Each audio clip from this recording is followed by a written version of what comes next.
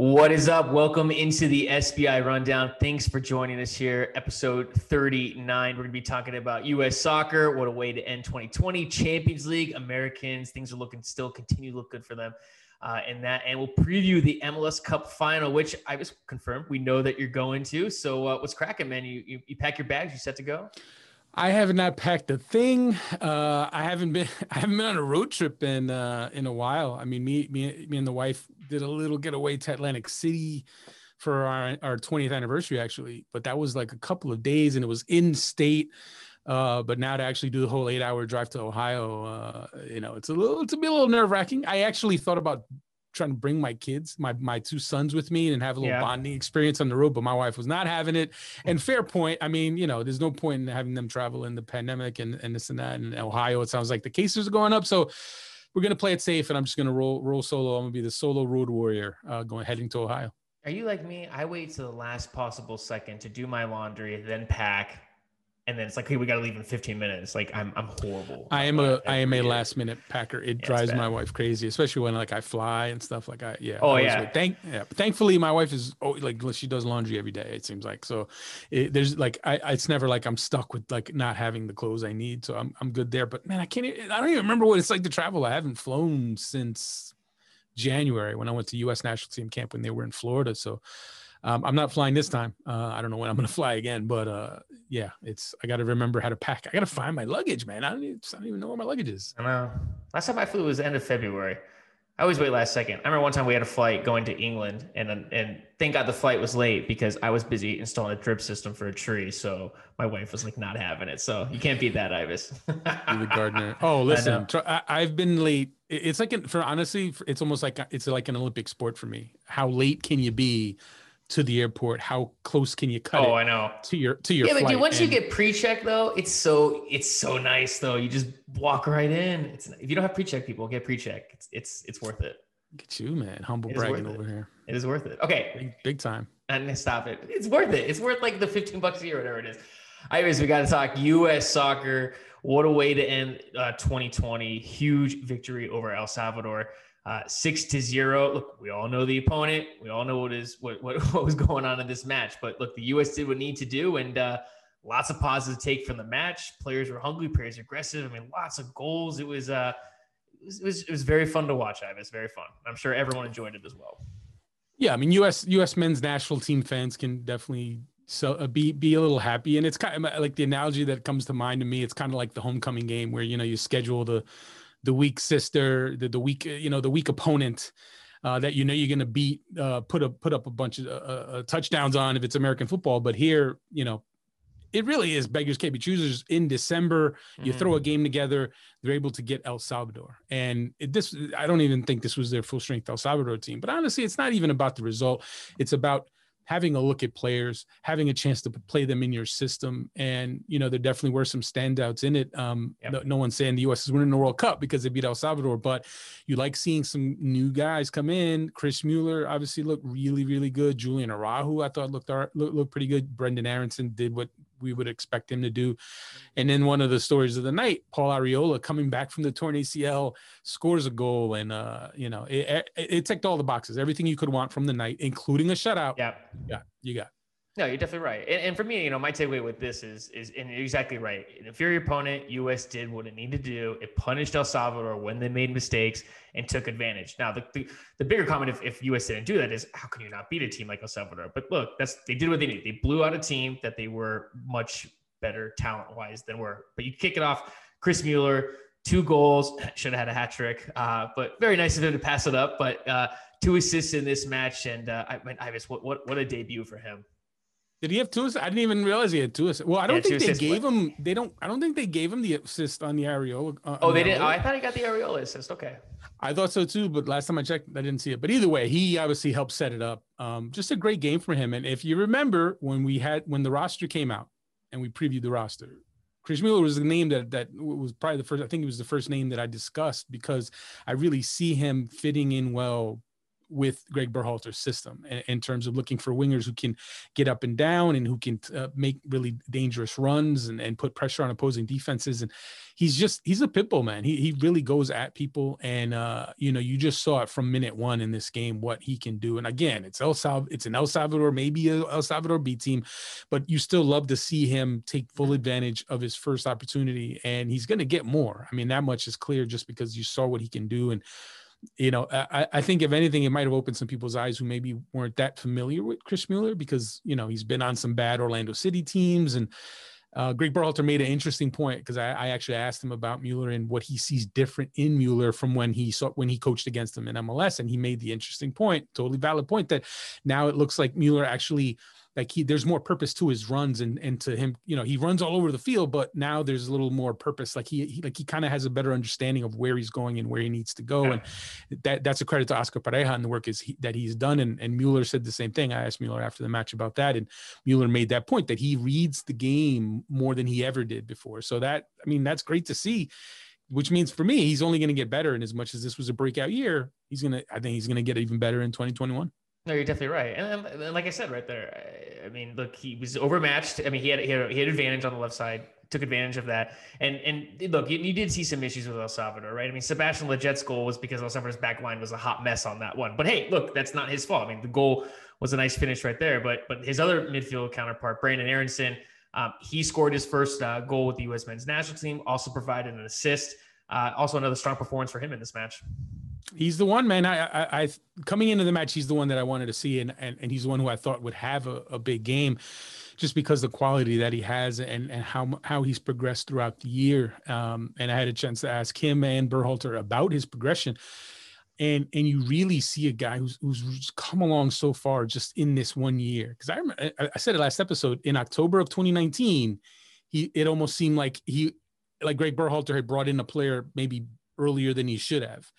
And maybe it's true. Maybe he wasn't ready, but in bringing him in early, it opened Aaronson's eyes to how far he still needed to go. And he actually said that. I asked him about it, and he actually made that point that being in those trainings, and he was with the full squad when they had the European-based guys. So he got to train and be around Pulisic and McKinney and those guys. So that showed him the bar that he had to kind of shoot for. And when you saw him in 2020, you saw the rapid growth and the rapid improvement. Now, was it a perfect game for him against El Salvador? No. He had, the field I thought was a bit of a mess, and he didn't have the sharpest of touches that we're used to from him, but you still saw the quality. And I can't wait to see him play for Jesse Marsch at Red Bull Salzburg, even though they didn't make it to the Champions League knockouts. I mean, they're going to Europa League, and Aronson's going to have his chances. I mean, Salzburg's going to sell a player or two, I think, in the January window, and there's going to be minutes for him, and he's going to be playing for a coach who will definitely get the best out of him. Well, and I think the one thing that impressed me the most, Ives, with the U.S. team in the first 20, 30 minutes was how tenacious they were in getting the ball back. You saw that consistently, right? Paul Arriola, Chris Mueller, Brandon Aronson, Jackson Yule. I thought he looked really good out there getting the ball forward. And while we can focus, right, on the guys who score, the guys who get the assists, the back line not called into too much pressure in this match, but I believe they had lawn chairs. I believe Aaron Long and Mark McKenzie were sitting back, and they had the mimosas, and they were just chilling in the back. I know Mark McKenzie was pretty much playing as a holding mid, and Aaron Long's like, I got it. I'll just sit back here for you. But when you look at the fullbacks, though, Vines and Arejo, I thought they had good matches. Not too much pressure for them, but like I said, overall, I mean, I thought the back line looked good when they needed to look good. Araujo looked good. Thank you. I butchered that. Yeah, it's fine.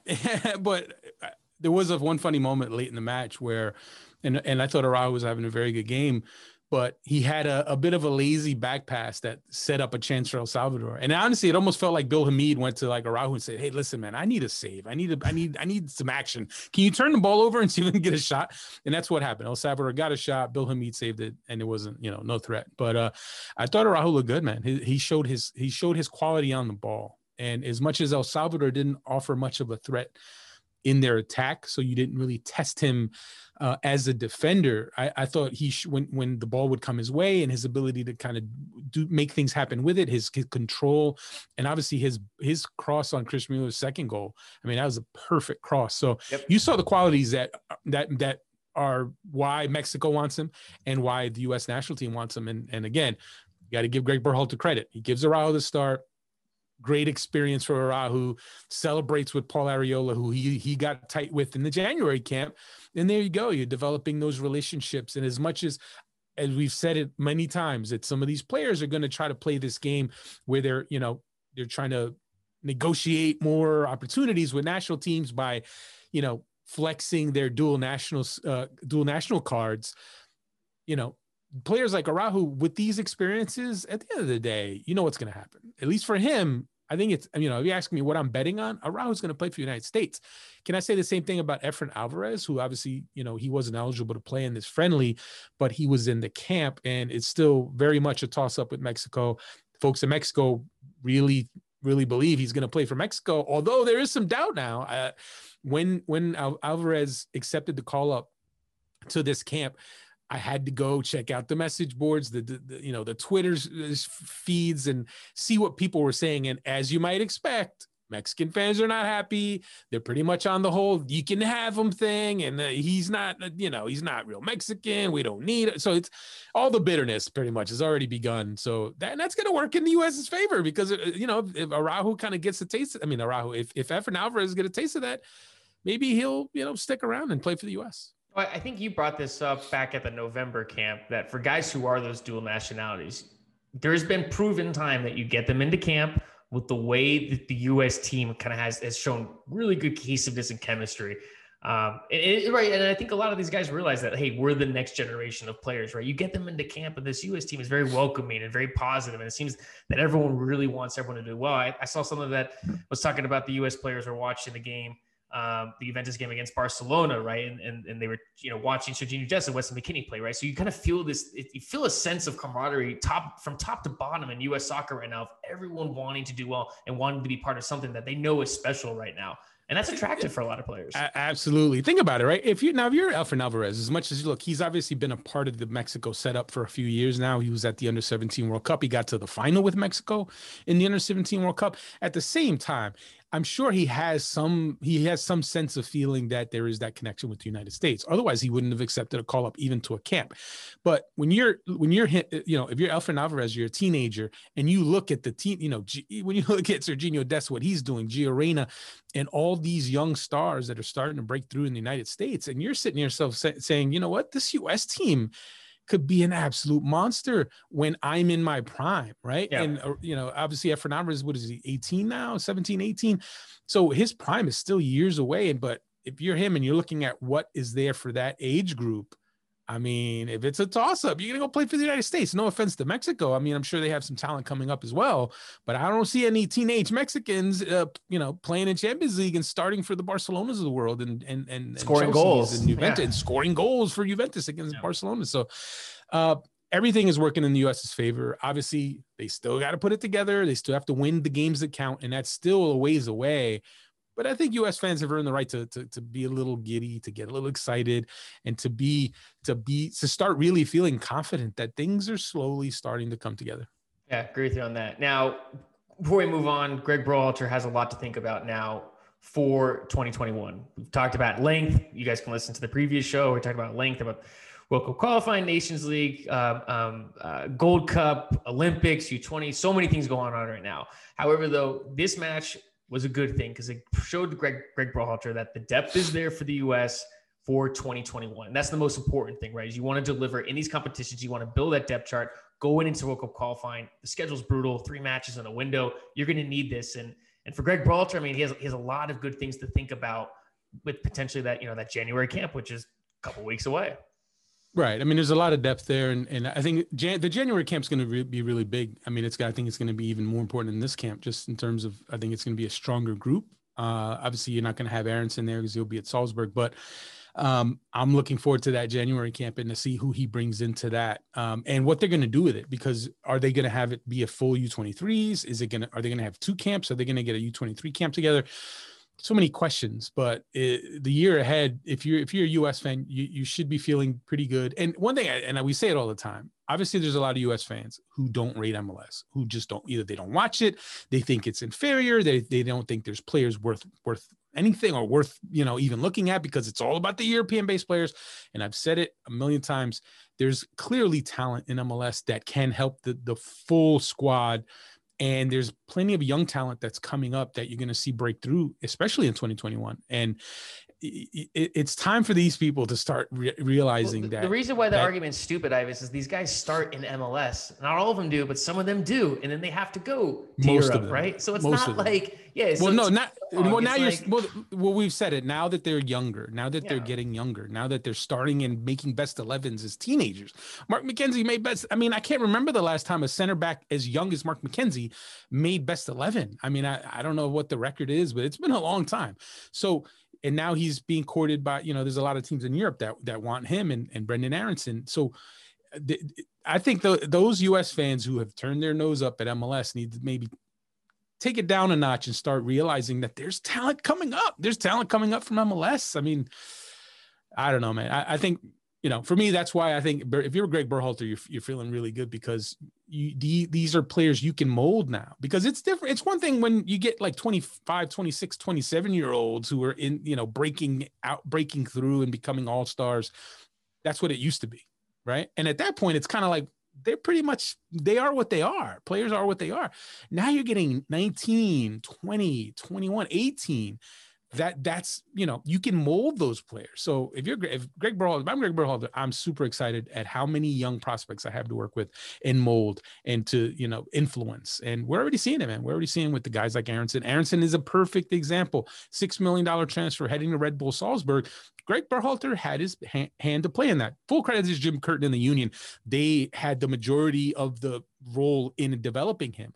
But Greg Berhalter calling him in as a teenager, maybe ahead of time, and then calling him in January, and then calling him in again now, like that has boosted Aronson's confidence, and now he's heading to Europe, and now he could be playing in Europa League as a 19, 20-year-old. So it's great to see. They said a stat at the game that Berhalter has capped 32 different players. I was like, dang, that's a lot of guys. 32? That feels light. Actually, I thought really, to me, I felt like a lot. I was like, dang. Well, is it? No, he's given 32 their debut. Yes. That's different. That's different. In terms of players that he's used, I mean, over 100 or some crazy number. Yes. Yeah. Sorry. Thank you for correcting me right there.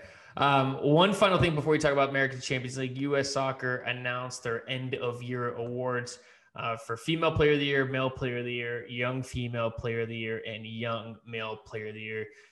You could check that on U.S. Soccer. It's always curious. The one thing I do find interesting is in the Young U.S. Male Player of the Year, Yunus Musa was nominated. So, there you go. He hasn't even committed to the U.S. yet. How do you put him in a category? That for me, look, I hope he plays for the U.S. I hope he ends up signing the one-time switch, but you shouldn't have him in this category just because he still hasn't committed. He can't play in a competition for the U.S. So how do you have him in this category? I think so. I think some folks got a little bit too happy there. And can you give it to him? I mean, that'd be kind of crazy if he actually won it. Now, what I would say is, as far as these awards go, traditionally, the awards are supposed to be that when you're weighing the accomplishments in a year, you're supposed to weigh national team performances more heavily. It's like there's no like perfect formula for it, but let's just say hypothetically, it's like 75% what you do with the national team, 25% what you do with your club team. Well, 2020 is a little different. There were only 4 U.S. games all year, only 4 for men's national team. So at most, you could have played 4 national team games all year. So someone like Christian Pulisic, I don't know if people even realize he has not played for the U.S. in 2020. So, what do you count? So with someone like Christian Pulisic, you have to look at his club play. And obviously, he had a breakout year at Chelsea. So he's in that conversation. I'm not ready to make my pick yet. Maybe next episode or the episode after that, I'll say who I think should win. But it's going to be a very unique decision-making process just because we're so used to having, 10, 15 games with the national team to kind of work with, right? When you're looking at candidates, this guy played 12, 15, this guy killed it at the Gold Cup, this guy killed it in World Cup qualifying. There's none of that. There are 4 games. And how much do you weigh these 4 games? I mean, Sebastian Leget's the only guy who played in all 4. Do you give him the award automatically? Of course 100%. Not. So Sebastian Soto should be Young Male Player of the Year, or Chris Mueller, Well, he's not young. He's like, I guess you're right. Yeah, he's right. He's like 24. He's like an old man on this. In the current player pool, Chris Mueller is old already. That is true. You're right. But I don't know.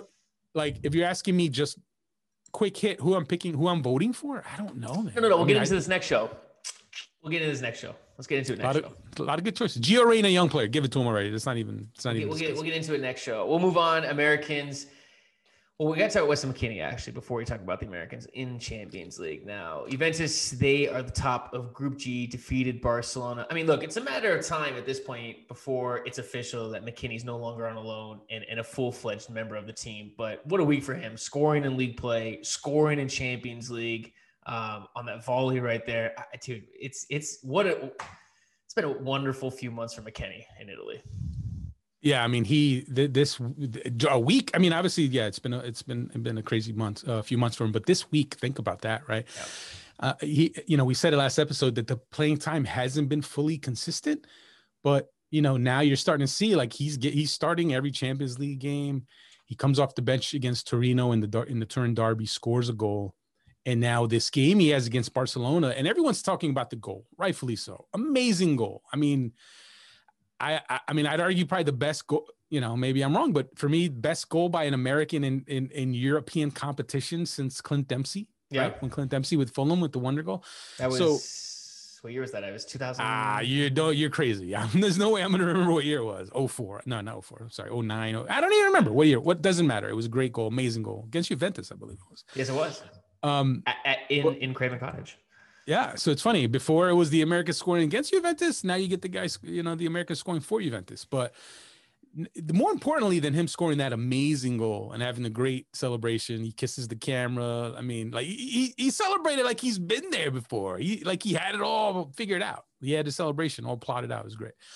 The game that he played, he was the man of the match. You can argue. Actually, I believe the main Italian sports newspaper gave him the man of the match award. That's huge against Barcelona in the match to win the group. He gets man of the match. He not only did he score the goal, he helped them earn the penalty because he kind of forced the guy into a handball.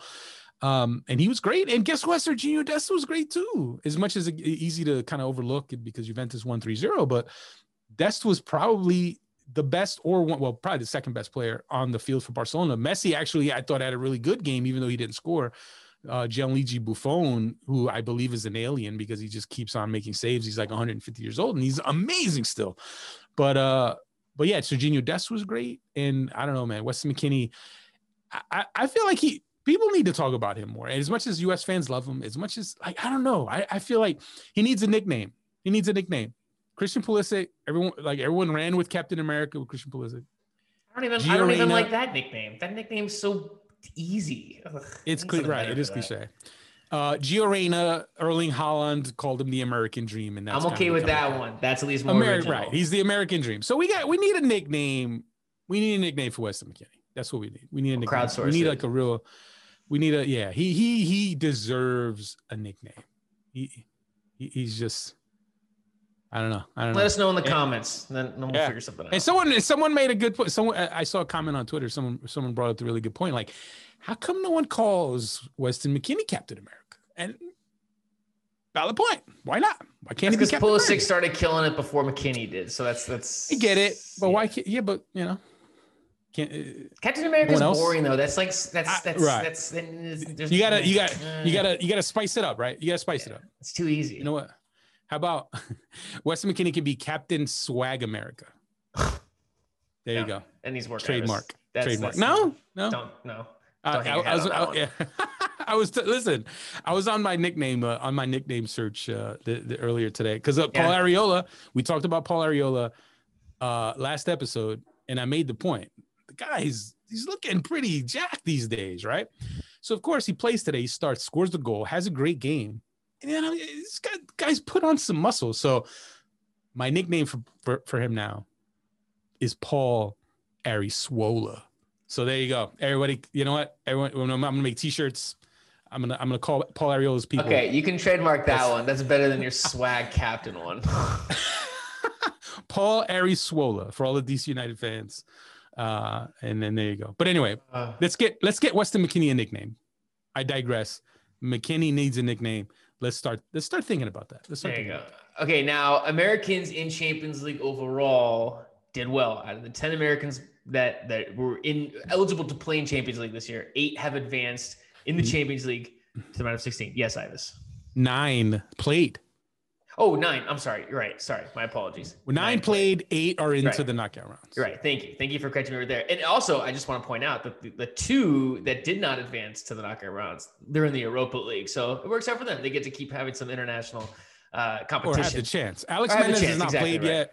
Exactly right. And then also, we have to point out, Zach Steffen made his debut in the Champions League, Manchester City. Shout out for him. So just an incredible year for the U.S. players in Champions League for everyone involved. And it can get even better because guess what? 8 players going into the round of 16 draw, which takes place on Monday. And there has never been a matchup in the knockout rounds between 2 Americans. But now there's a very good chance we're going to see that. And, you know, I was going to make a point to try to list some of the possibilities and you know, some of them, you know, we could actually, one that I think we could see Tyler Adams against Weston McKennie. How great would that be? Very cool. They're like, you know, the boys going against each other. And it was great seeing Serginho Dest and Weston McKennie have a nice hug there. It was either before or after the match, but you just love seeing that, you know, like the Americans, they do battle. And then after the match, they trade jerseys, and it's just great. It's just great to see. And knockout rounds, man, knockout rounds come. And that's the big stage right there. And we saw last season, Tyler Adams with that huge goal in the quarterfinals, the winner. Hopefully we get a few more moments like that. Yeah. Well, good news. We'll find out. Draw is next week. We'll find out what the dealio is on that. I think realistically, could you see an American in the semifinals? Definitely. Finals? Oh, absolutely. Semifinals. Yes, we could for sure. I think see an American there. Yeah. I mean, come on. Manchester City can't make a deep run. Chelsea's looking pretty good. Yeah. Juventus is a little hit and miss. Barcelona. We'll see on the draw. The draw. Yeah. You know, you never know. Yeah. I mean, Bayern is the team. Hey, look, Chris Richards is at Bayern. Bayern could win the whole thing again. So you could have an American. You could have an American in the Champions League final. How crazy would that be? Well, this weekend, like I said, MLS Cup Final is on Saturday. Columbus Crew, Seattle Sounders. We'll get into a little preview right here. Your initial thoughts looking at this matchup between these 2 teams. What stands out to you? Who are you looking at right now? Well, the pick is, I mean, Seattle's the favorite, but this is going to be a very, very good final. I mean, I think this is, you know, when you think about matchups, I mean, Columbus is, I like Columbus a lot, and they're at home. Caleb Porter, I love him as a coach. I think he can do great things, but Seattle, man, with the killers that they have, you have to pick them. You have to give them the nod as the favorite. And it's all about matchups. Who wins the big matchups? And Darlington Nagbe against Nico Lodeiro. That's going to be a big one right there. And obviously Artur's there as well, and he'll have a role to play in neutralizing Seattle's playmakers. But I think Darlington Nagbe, I think he understands how important that Lodeiro is to everything that Seattle does. So from that standpoint, you're going to see Nagbe, you know, play his part in trying to shut down Lodeiro. And Nagbe's won it. He's won 2 titles with 2 different teams. And, you know, if anyone can do it, maybe he can. So I'm going to pick Seattle, but Columbus, man, they're absolutely a live dog because I believe they are the underdog in this one. And as we said last episode, will Eloy Room start? Is he fully recovered? Is he 100% after the whole COVID thing? Is Derek Etienne available? Is he fit enough to start, or do you stick with Luis Diaz? So there's still a lot of questions. I mean, we're recording this on Wednesday. The teams, I believe, Columbus is in Columbus, but Seattle has arrived or is arriving now, or they just arrived tonight, Wednesday night. You just covered Columbus. All 3 bases, right? Yeah, they should be there eventually. No, Wednesday night. I don't even know what time it is. I don't know. But yeah, no, Seattle is in Columbus now, and a lot can happen in these next 2 days, especially with, you know, everything going on with COVID. You never know. As scary as that is, I mean, but you know what? If there's anything that's kind of encouraging is seeing someone like Gustav Svensson, who had COVID-19, and he scores the winner in the Western Conference Final. Maybe we'll see something like that with an Eloy Room or Derek Etienne coming back from their COVID experiences, and maybe they have a part to play in the final. You know, teams that do win championships, right? There is like some type of kind of like or destiny surrounding them a little bit. I mean, doesn't it just seem fitting that the Crew are in the final in the last game of this stadium that has been such a historic place for U.S. soccer? Like, I hate that these things exist in sports because my team never is the benefit of something special like that I support, but it does exist. And like, doesn't it just kind of feel like that a little bit, Ives?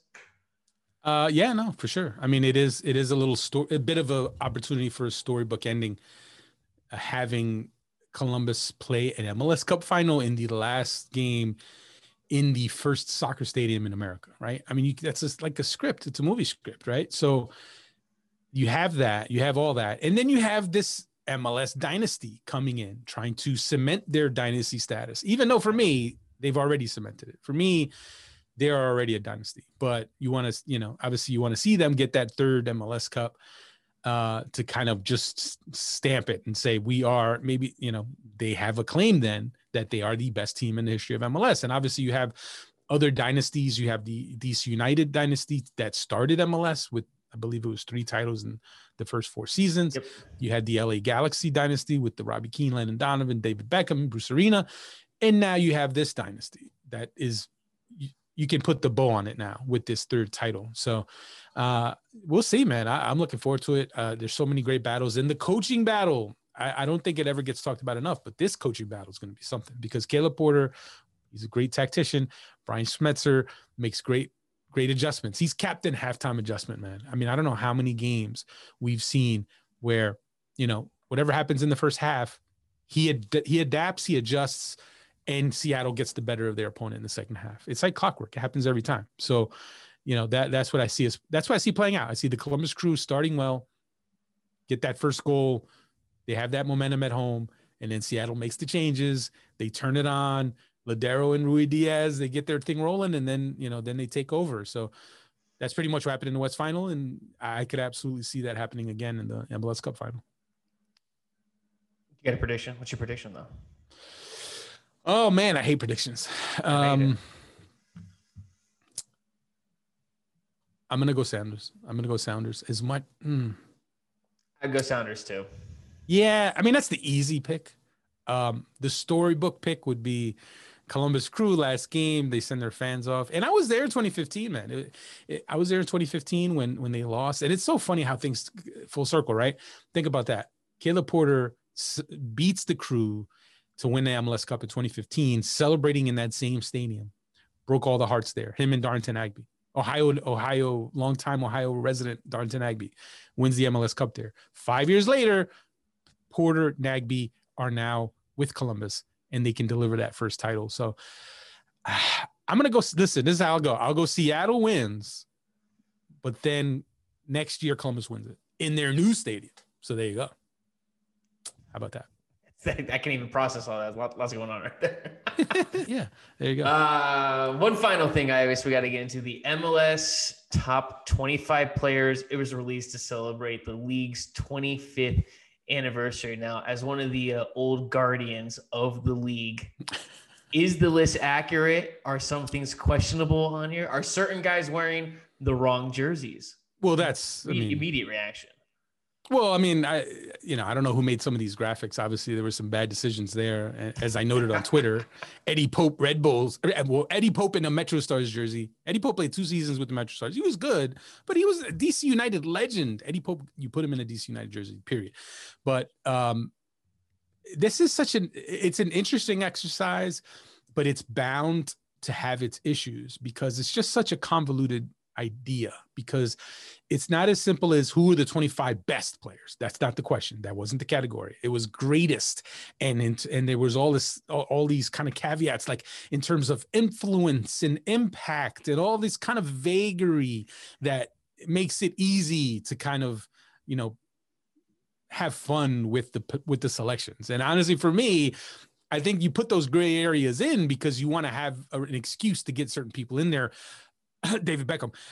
But in terms of greatest play, if you're saying who are the 25 greatest players in the history of MLS in terms of their play in MLS, it's a different list. It's not this list. There's a lot of guys on this list that would make that list, but that's not what this list is. So that's why it's hard for me to look at this list and see some of the guys who are missing that are like, listen, Shari Joseph was absolutely dominant, absolutely top 3 or 4 player in MLS for years. He was a key figure in New England going to 4 MLS Cup finals. And obviously they didn't win any of them, but still he was an utterly dominant player and he's not in this top 25. And there's some other ones that I'm sure would absolutely, get people irate if you question them, because you have certain people who are, amazing players with the national team, amazing players in Europe, who their MLS careers, not really top 25. So yeah, there's a lot of questions there. There's a lot of questions there. It's not a great list. It's a good list, not a great list. Well, but no list is perfect, right? I mean, all right. Well, that's the thing. It's all subjective. It's all right. Exactly. It's also, and even for me, I voted. Full disclosure, I voted, and normally I wouldn't vote, but I did feel like, this is 25 years, and I want to have, I kind of voted because I knew there were going to be people who vote who have no idea what happened 10 years ago, who couldn't name you who the best players were 10, 15 years ago. So I felt like, as someone who's been around from the beginning, I felt my vote should be in there. But even I voted, right? I went through my whole process. I voted, and I literally, maybe an hour later, I'm like, you know what? I probably would have made some changes. So that's the thing. So it's subjective. You get 10 people, you get 10 different 25s, but even in that, those people will change their minds, and I probably would have changed my mind. And one other thing I want to say, I could be remembering this wrong, but I think they required 6 goalkeepers to be on your ballot. And why? Like, no disrespect to goalkeepers, right? But why does the league, or whoever, I mean, the league is pretty much who did this. Like, why did we have to for a league who's completely dissed fullbacks for years, completely abused fullbacks and ignored fullbacks for years? Why do they protect goalkeeping slots? Why do you have to have 6 goalkeepers in the top 25 all time? I could be wrong there, but that's on the ballot. I seem to remember that being the case. I don't know if that ended up being what was in the voting, fine, if there were 6 on the final 25, but I thought that was interesting. Just so everyone knows, 3 goalkeepers made the list of the greatest 25. There you go. That's all you need. But 3 would have been good on the final ballot. I wonder what happened there. And I did find it interesting, someone who was missing from that list, who I'm not surprised he's missing from the list, but I'm kind of curious how many votes he got. And that player is David Villa. And we know he's obviously become the center of controversy with the allegations of, sexual harassment.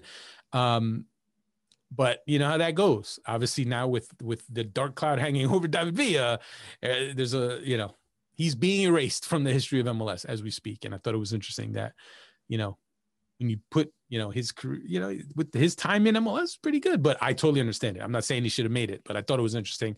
And I am curious how many people actually voted for him. Yeah. Like I said, lists are never perfect. They're always going to forget. Who are you surprised? Some people.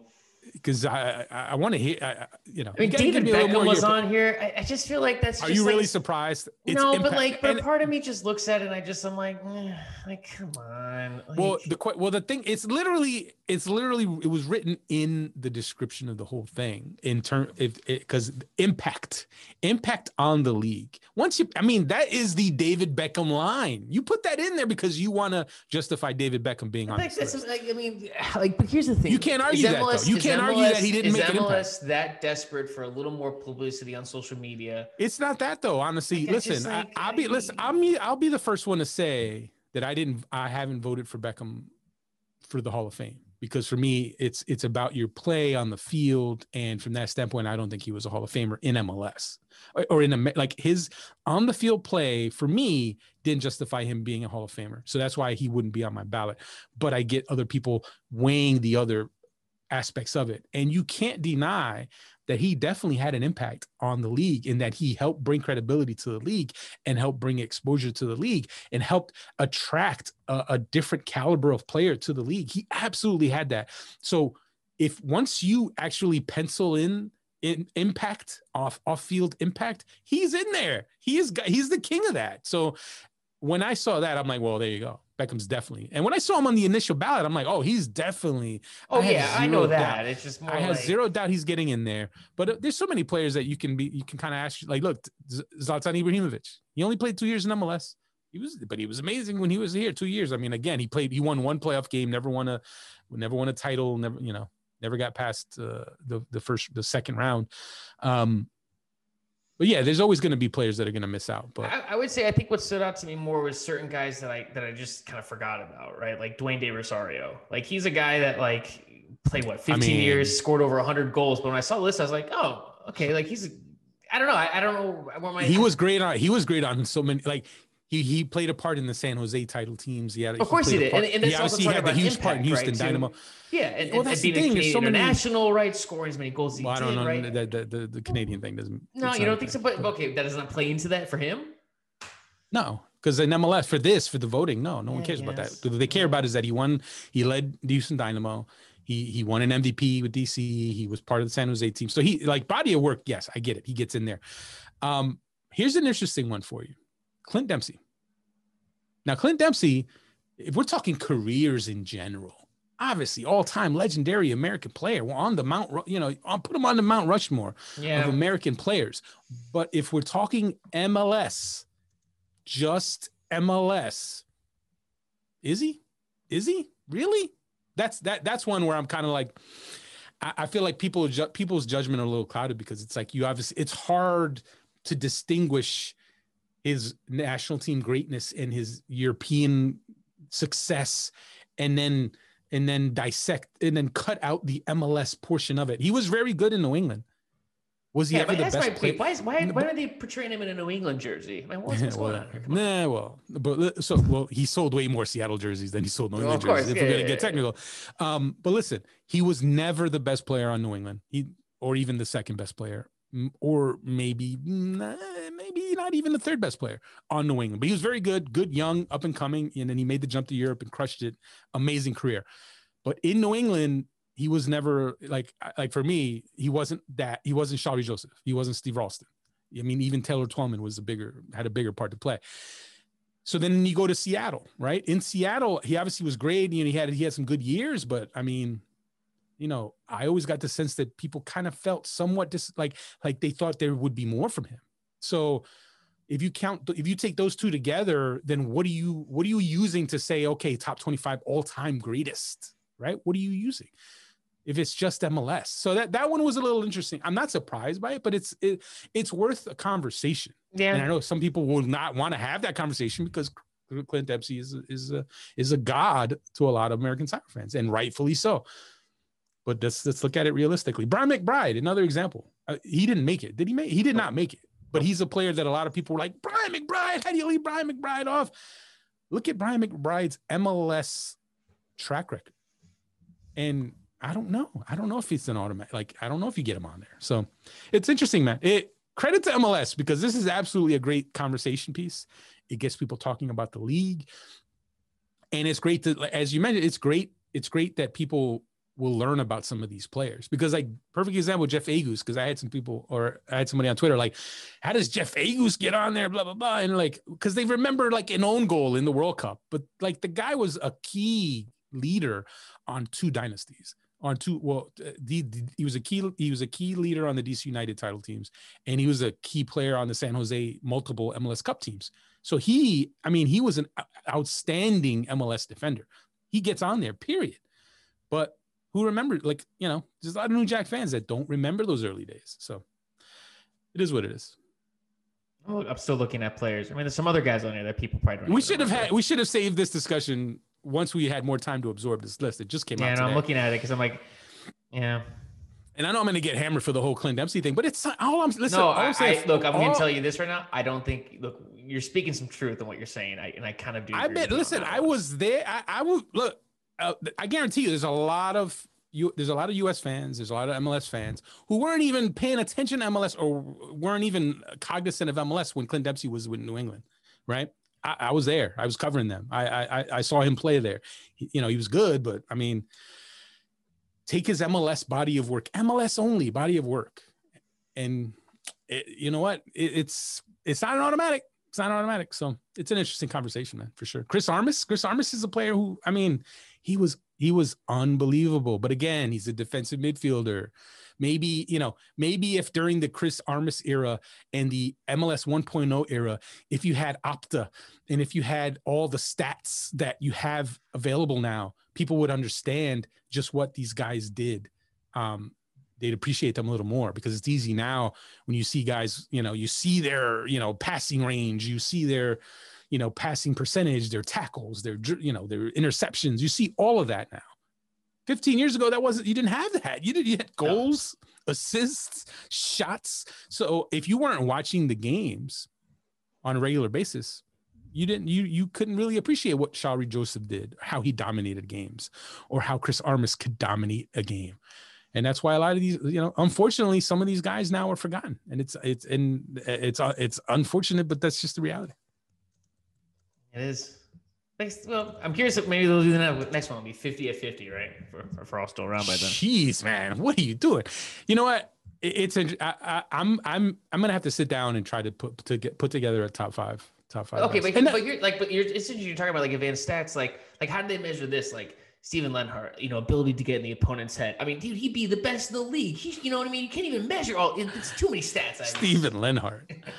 Steven Lenhart. Yeah. Yeah. Top 25 all-time MLS trolls. There you go. He'd be on there. He'd be absolutely in there. He would be on the Mount Rushmore of MLS trolls. So maybe that's what we should put together. Yeah. You and I can name a top 10. Yeah. Next week we're gonna do that. There's a list. You can go check out the list, everyone. Go check it out. Check out the list on Twitter. Let us know. Let it put in the comment section or tweet me and send a tweet my way and let me know. Let us know what you think of this discussion, and let us know who is the player that if you could put one player on this list and you could take one player off this list, who would you do it? And I say, hey, Steve Ralston. I liked that Steve Ralston made it, because I'm pretty sure whenever I mentioned this whole thing before, actually when I voted, I might have mentioned the fact that, you know what, Steve Ralston is a perfect example of a guy who absolutely all-time great winger in MLS. One of the best, if not the best winger in MLS history. He held the assist record until Landon Donovan broke it. But would he get the votes to make this greatest list? And he made it, thankfully. And I think that's great. So, but again, he has 100 and whatever assists. So that's a little easier to, people can look that up. So it's funny though, how everyone's takes on it were like, how do you not have Ibrahimovic or Rooney? I know. Well, no, Rooney, get out of here. I saw people on Twitter going, Rooney wouldn't make a top 10 DC United list. Would he make a top 20 United? Yeah, he probably make top 20.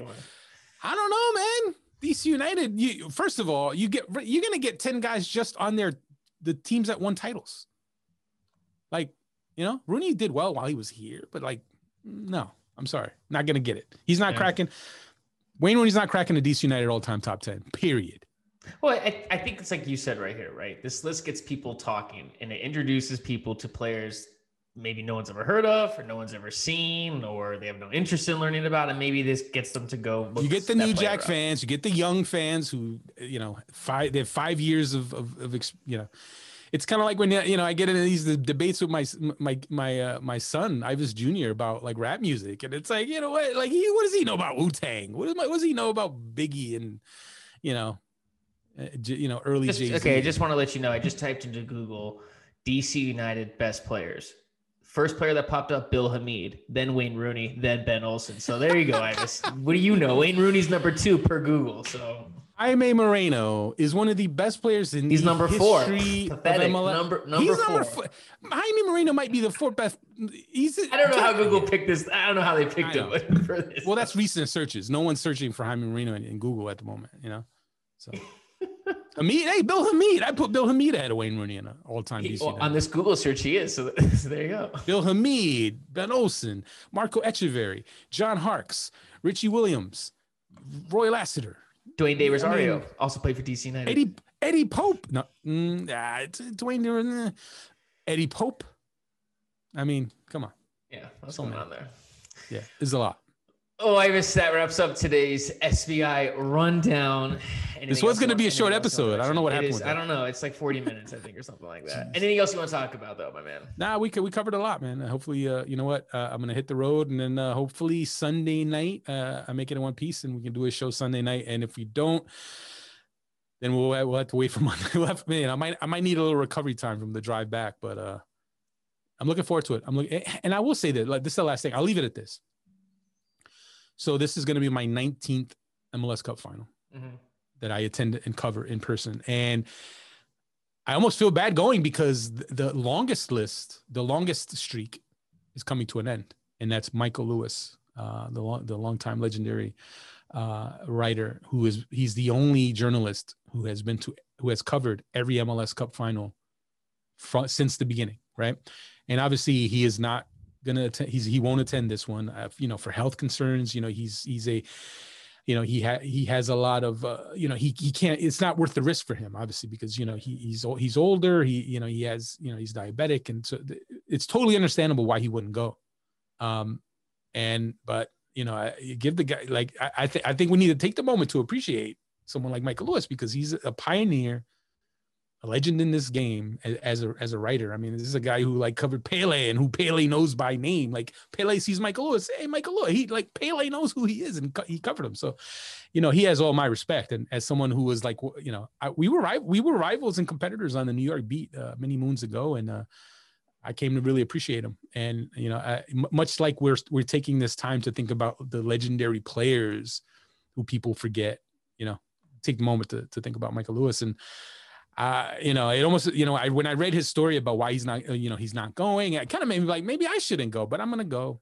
I'm going to keep the streak going. I'm already I broke my U.S. national team streak this week by not going to the game in Florida. Mm-hmm. I had gone 23 straight years, at least one game covered for the U.S. national team. So I couldn't risk it. I couldn't fly down to Florida, and I don't regret it. But I will be in Columbus, and I am looking forward to it. And I am happy that I'll be able to be there for the last game at the former Cruz Stadium, because there's been so many amazing memories there.